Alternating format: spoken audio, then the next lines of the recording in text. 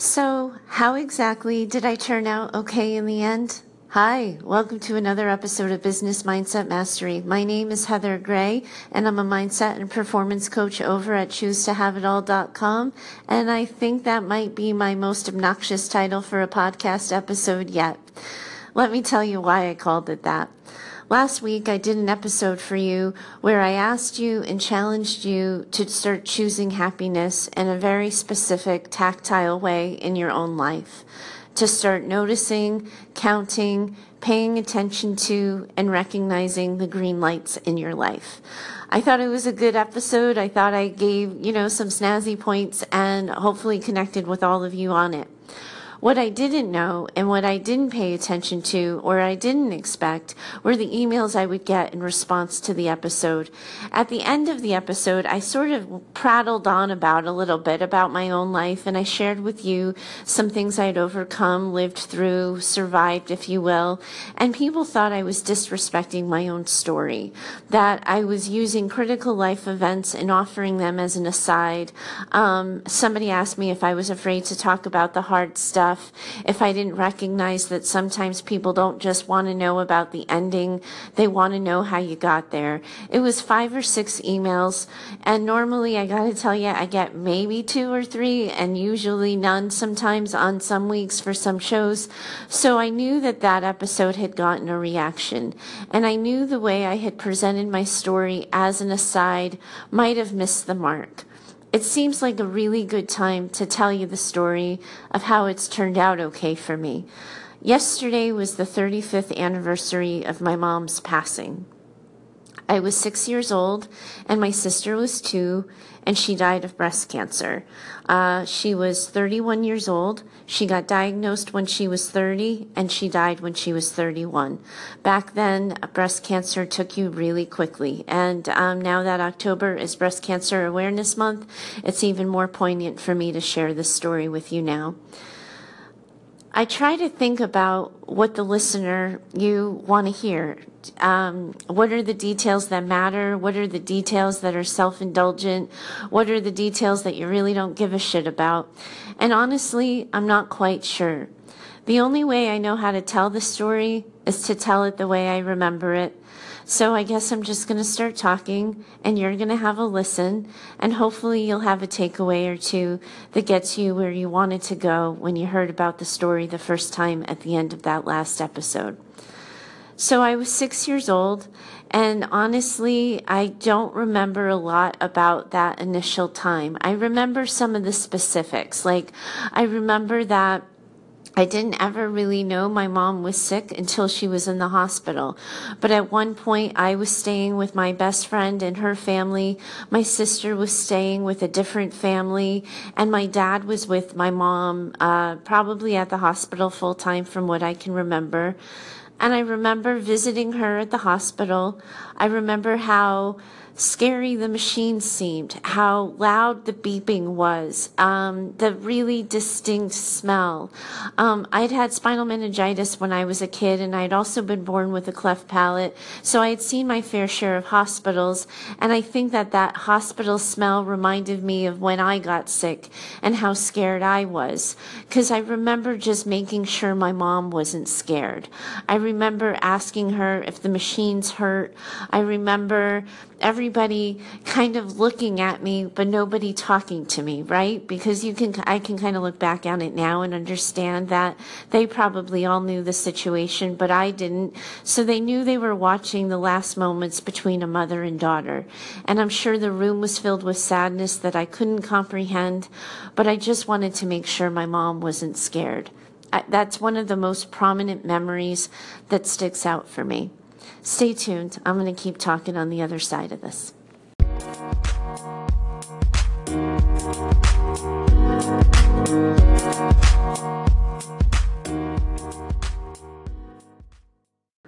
I also remember how much my dad tried to help us laugh and smile in the hospital room. The doctors and nurses were kind enough to turn off the sounds of the machines while I was there, and the room became less scary. And I remember him bringing in those giant wax lips, and some of you may be too young to remember it. I haven't seen them in a really long time, but they're just these silly fake wax lips that people would put on their faces to make themselves look like they had these really big, fat, Jessica Rabbit kind of lips. There I went. I used another aging reference. Some of you may not even know who Jessica Rabbit is. But anyway, I digress. And then I remember the moment that they told me that my mom was going to die. I remember my mom and dad telling me. I don't remember anybody else in the room. My sister was only 2, so I don't actually remember her in the hospital too much. And I remember having this image that I needed to make it okay for everybody. So when they asked me if I was scared, I said no, that if, mom couldn't get better, that it was okay, that I would be okay. I just remember trying to be my bravest, strongest version of myself. I think I made some kind of Wonder Woman reference, the Lynda Carter Wonder Woman too, by the way. And I just remember trying to be okay. And then after we left the hospital, I got in the car with my dad and I started crying. And he told me it was okay to be sad. And I told him I was feeling bad. And I told him it was because I had lied, that I really was scared. And that I didn't know what I was going to do. And I didn't understand what was going on. And that it was all very scary. And I remember my dad hugging me, telling me it would be okay. And I don't remember very much after that until one morning I got up and I was super proud of myself for getting all dressed up for school all by myself, and coming down the stairs and people there telling me that I didn't need to go to school that day because my mom had died. And I remember a lot of people being sad, and I'm sure I cried, but I don't remember feeling the hit. We talk about loss and grief, and we talk about just that initial moment of impact. And it might have been my age. It might just be that so many years have passed, but I don't remember feeling the hit. Like, oh my goodness, this is forever, or my life is going to change. And I remember the events around the wake and funeral being really scary. And then the next thing I remember is getting a lot of attention simply because I was the kid whose mom had died. I showed up for school whenever I went back, and suddenly everybody wanted to be my friends. They told me how they had made the announcement over the loudspeaker at school, so the whole school knew. I remember being given the look, and probably pity, sadness, compassion. But when you're that little and you don't understand why everybody knows your personal business that happens in your house, it's really confusing and it's really scary. But I don't remember being upset. I don't remember grieving. I don't remember being super sad. I remember the weekly trips to the cemetery after church to visit my mom's grave for a while. But the thing that sticks out is that was the moment I started to lie.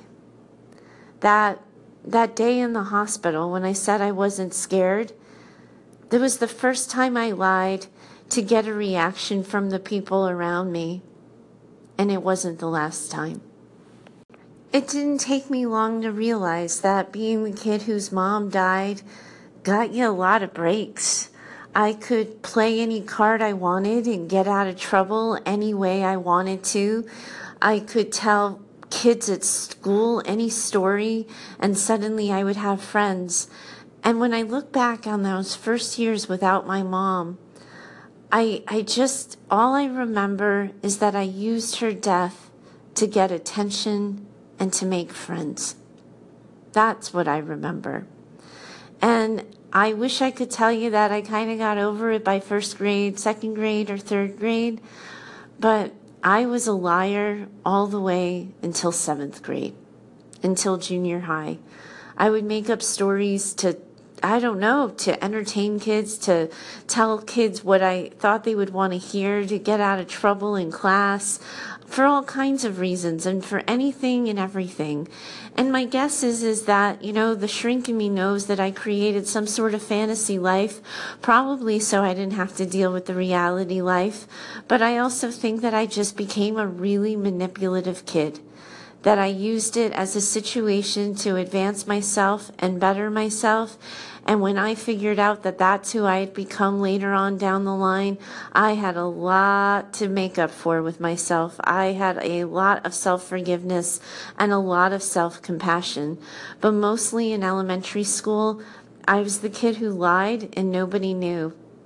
I didn't get busted, like really busted, for my first lie until junior high. And it was at a very public event. I had lied about this girl in junior high was super, super popular, and everybody liked her, and I wanted to be friends with her, and she and her family had just become a foster family for a kid, and for some reason I made up a story that my family was about to start fostering a kid too, and we had this in common, and everybody liked me, and it was great until we had some sort of event in the evening after school, and that girl's parents went up to my dad and said, "Oh, I hear you're fostering too." And everybody just looked at me and stared when he said, "No, I have no idea what you're talking about."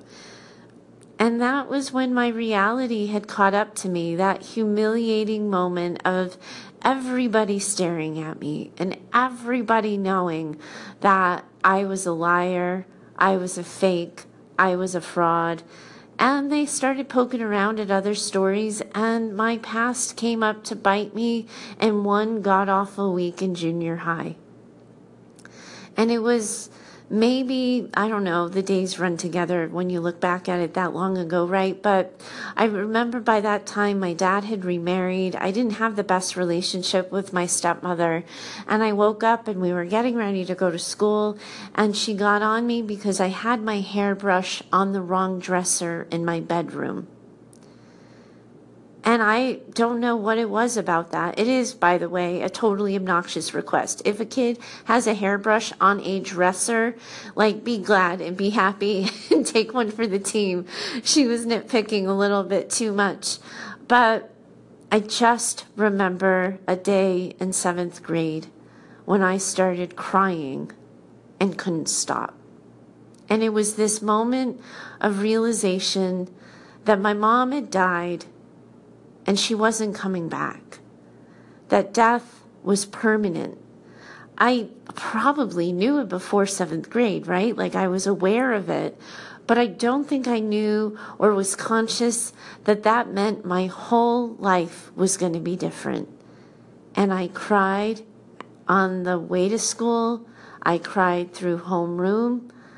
I could not stop crying. And I would say that's when depression and I started to get to know one another. I never really identified myself as a depressed person. I never thought of myself as somebody who had a lot of problems as a kid. By 7th grade, I was the kid who had used her mom's death to get attention and to make friends. And I don't think I made that connection at the time, because you're young and you're in junior high, that all of that is connected to sadness. So finally, crying and crying, I found myself in my guidance counselor's office. Her name was Miss Hoyt, and she became one of the most pivotal people in my life. And I remember sitting in her office and saying, "My mom died. My mom died." And just saying it over and over again, crying and crying, and asking her when I was going to run out of tears, because it didn't feel like it was going to stop. And she said that I had made a really good start that day. And if you're struggling, if you're hurting, if you're holding back tears all the time, I can tell you that I didn't start getting better until I started crying. And now I'm a natural born crier. I cry at the Hallmark commercials. I cry at the sad songs on the radio. I've been known to have to pull over a time or two when the songs are particularly emotional. But I'm in touch with that side of myself because of a day in 7th grade when I started crying and I couldn't stop. I wish I could tell you it got all better that day, that I talked it out and I moved on, but that's not the story, and you probably knew that already. Sadness, loneliness, isolation, a sense of being different and being left out followed me all the way through high school. I was the sad kid all the time. I was always upset about something. And again, I think that was a little on the manipulative side of life. I think, again, I still had this really bad ingrained habit, pattern, and behavior of using my sad story to get attention. That's probably why the other day I just said it as an aside and blew it off, because I never again want to be that person. I never again want to use sadness for acclaim. I've learned, of course, over time that stories connect and stories resonate and stories bring people together. But I know without a doubt the difference between using story to manipulate for better good of the self and better for connection. And for a really long time, I was doing it all wrong. And I was doing it for the acclaim. I was doing it to be in the spotlight, to get people to feel bad about me. And for all that time, I was depressed. It followed me straight through my freshman year in college, when I was finally on my own and I wanted to reinvent myself. I didn't have to be the kid whose mom died. I didn't have to be the liar who got exposed. I didn't have to be the super nerdy kid who always was studying. I got to start over. And I made a tremendous connection with a really good group of people, but they were depressed and they wrapped themselves in their misery. And it was all over again. Suddenly, my sad story is what connected me to other people. The thing that I wanted to run away from, the thing that I wanted to start over, there it was again, right in front of me. And I fell into depression that freshman year too. It got me again as much as I tried to run away from it. It followed me. It was like my ghost. I couldn't get rid of it. I had been in therapy the whole time through high school, and I got myself in therapy again in college. Here's where it starts to get better. At some point in time during that first semester in college, I realized that I didn't want to live at home the entire summer. That as much as I was still struggling with low self-esteem, a lack of confidence, and all the other things tied up with the depression bow, I really liked living on my own. And I got myself a job at a sleepaway camp for kids in Department of Social Services. So they would come and spend 2-week sessions, usually while their parents were, dealing with court issues or foster care or something like that. But I was working with really troubled kids who had been emotionally abused, physically abused, exposed to gang violence, exposed to drug paraphernalia. Some had been born drug addicted, the whole nine. And that's the summer that I saved my life, I think.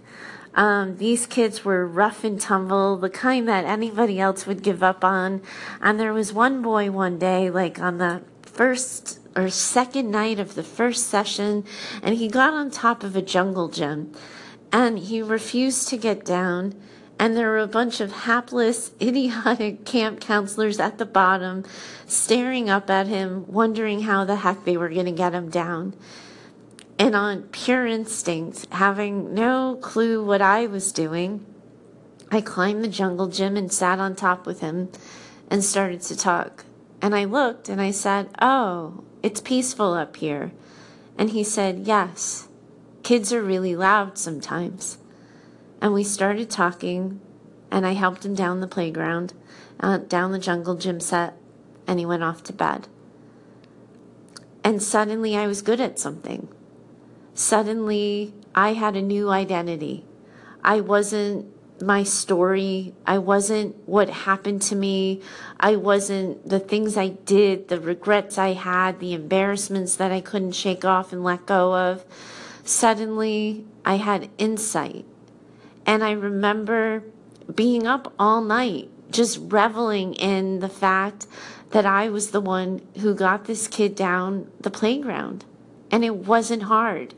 It was easy for me, and I was good at it. And I had a summer of being really good with the hard to reach kids.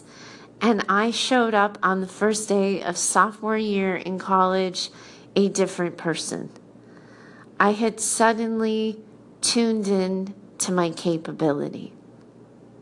Does that sound familiar now? You've heard me say it a lot in recent episodes. That's how I learned that lesson. That we're not what happens to us. We're not the stories and the things we endure, the feelings, all of that. They're chapters in our story, but we don't have to define ourselves by them. I wrapped myself up in the victimhood of being a motherless daughter for years.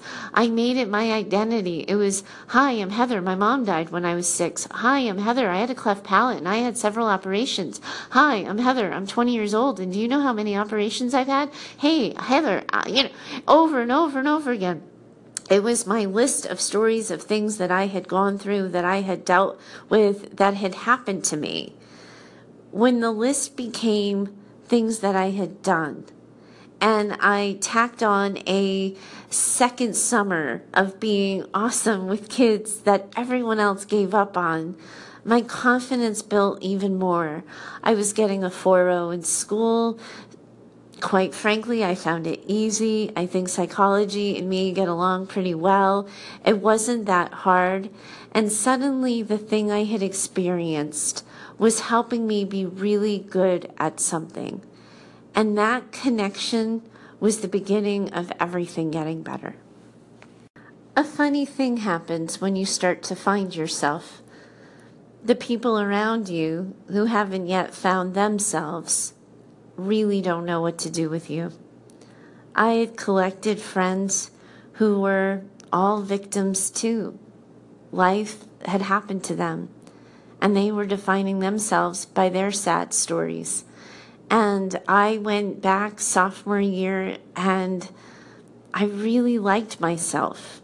I liked who I was, and I liked my life. I was happy again. I wasn't depressed anymore. And suddenly I found myself surrounded by depressed people. And I remember this thing that I used to do in college, and I would call them me days. And I would just write on the wipe off board of my door, gone out for the day for a me day, we'll be back whenever. And it was basically letting friends know, like, I'm gone for the day, don't expect me back. And I would wander around Boston, and I ended up having, it's funny, I'm always a creature of habit. I look back at that time and go, wow, I was me even then. But I had my things I like to do. I would go to the Copley movie theater and I'd see a movie. I'd have lunch at the Prudential Center in their food court. And then I'd wander around Newberry Street and have an ice cream cone. But I would make it a day by myself.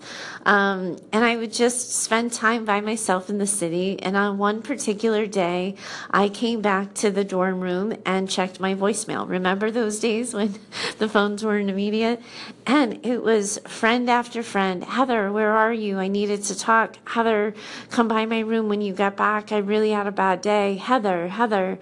And it was this moment that I realized if I wanted to really enjoy the happiness I had found, the confidence I had found, I needed to make more changes. I couldn't just change me because I was surrounding myself with toxic people. And in one epic night, that people, they gave it a nickname. I wish I could remember and tell you what it was.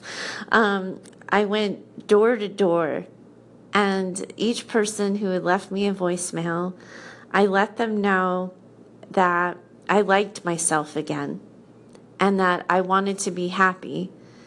And I didn't think they wanted the same for themselves. And I couldn't be friends with people who didn't want to be happy. I could be friends with people who were sad and wanting to be happy, but people who weren't trying, who wanted to wrap themselves up in their depression and be a victim to their lives, wasn't going to be good for me and the person I wanted to be. And I ended, I think, 4 friendships in an hour. They started calling each other as if I was like on the warpath. Has Heather come by your room yet? Has Heather come by your room yet? And I started over because I knew that life would get better. I knew that I could change the course of my story. And it was this moment of knowing that came sophomore year in college. Just, I got to decide. I couldn't be happy around toxicity. And you can't be happy around toxicity either. We can manage toxic people. We can set boundaries around them. We can make sure we're walled off and they can't get in. But if you're struggling with feeling better, you want to think about who you're spending your time with.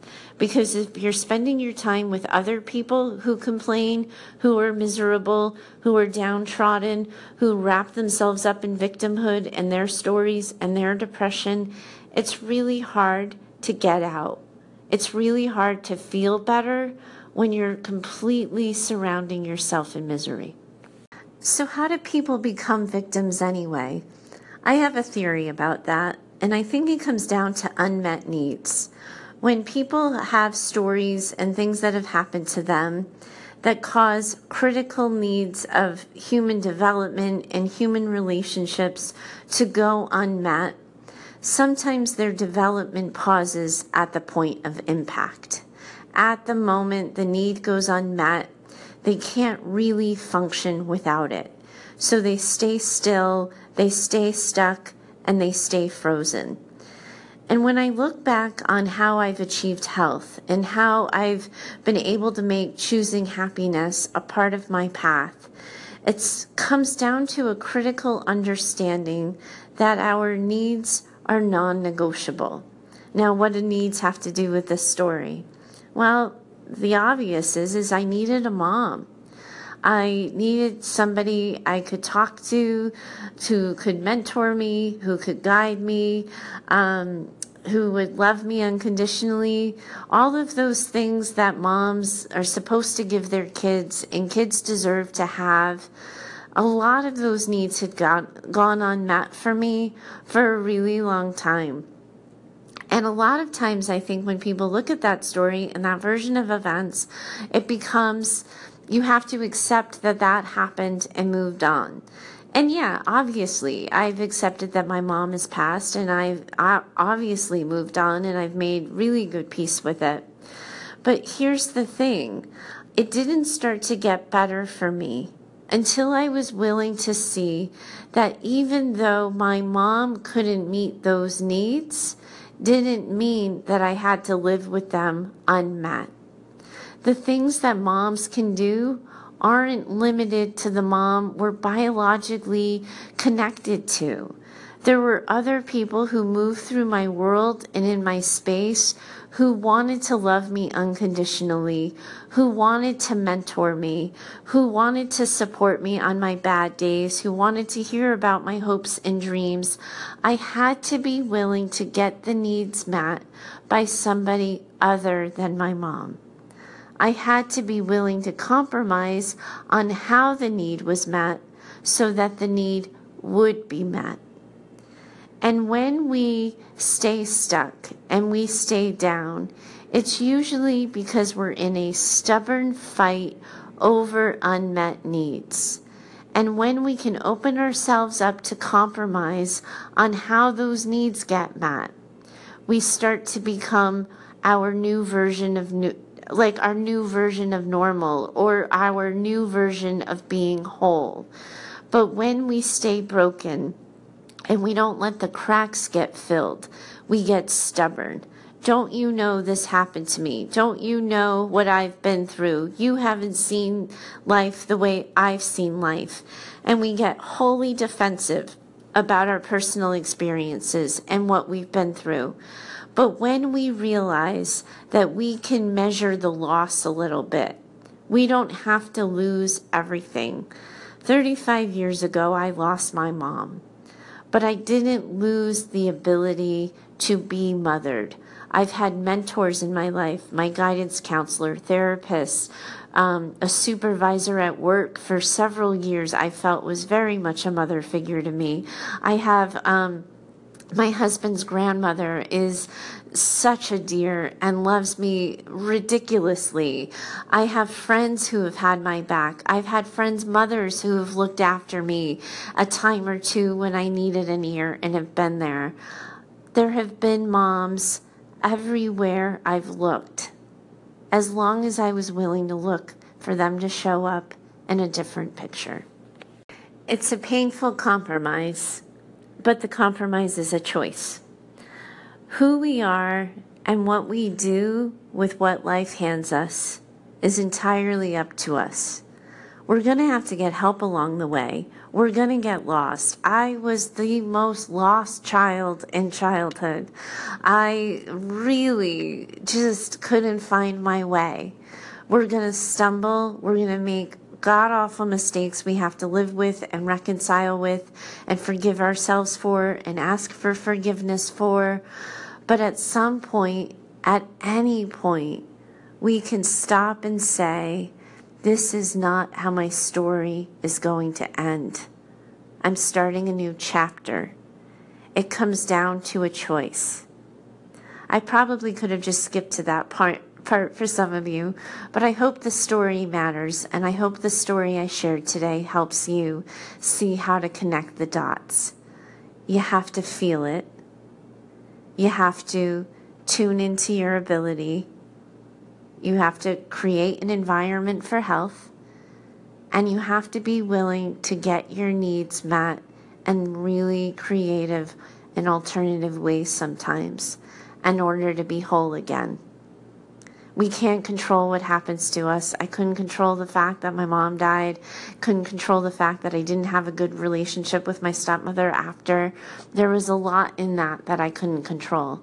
But I could get good grades. I could set myself up for success in my future. I could take advantage and say yes to opportunities, find friends who made me a better, bigger, bolder version of myself instead of the ones who wanted me to stay small and down. I could allow myself to be loved unconditionally by someone other than my mom.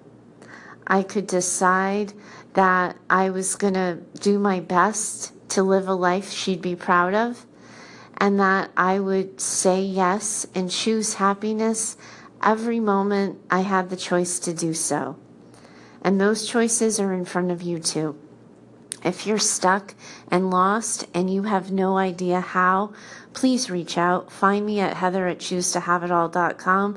I'm happy to answer your question on a podcast, but as you know, some of this stuff goes a bit deeper, and if you need my help one-on-one, I'd love to have a conversation with you about how I can help you get to the other side. Because when we build ourselves up, we get ready to build our businesses. They go hand in hand, and we can't run away to our businesses. We have to tend to house and home and get ourselves set up for success personally, and I'd love the opportunity to help you get there. Thanks for listening in. I hope you haven't found it too indulgent and that you have a takeaway or two. And if you want to tell me your story, find me over at Facebook. I have a group there, Choose to Have It All. I'd love to hear what you think about this episode and what your takeaway is. If you enjoy what I'm doing and putting out there, please do take the time to leave a review, subscribe to the show, and share it on social media. It's my best chance at connecting with people and getting the word out about who I am, what I do, and how I serve. Thanks for joining me today. I'm not going to be with you tomorrow. I'll be taking the day off from podcasting tomorrow, but I'll be back in your earballs on Thursday. Thanks so much and have a great day.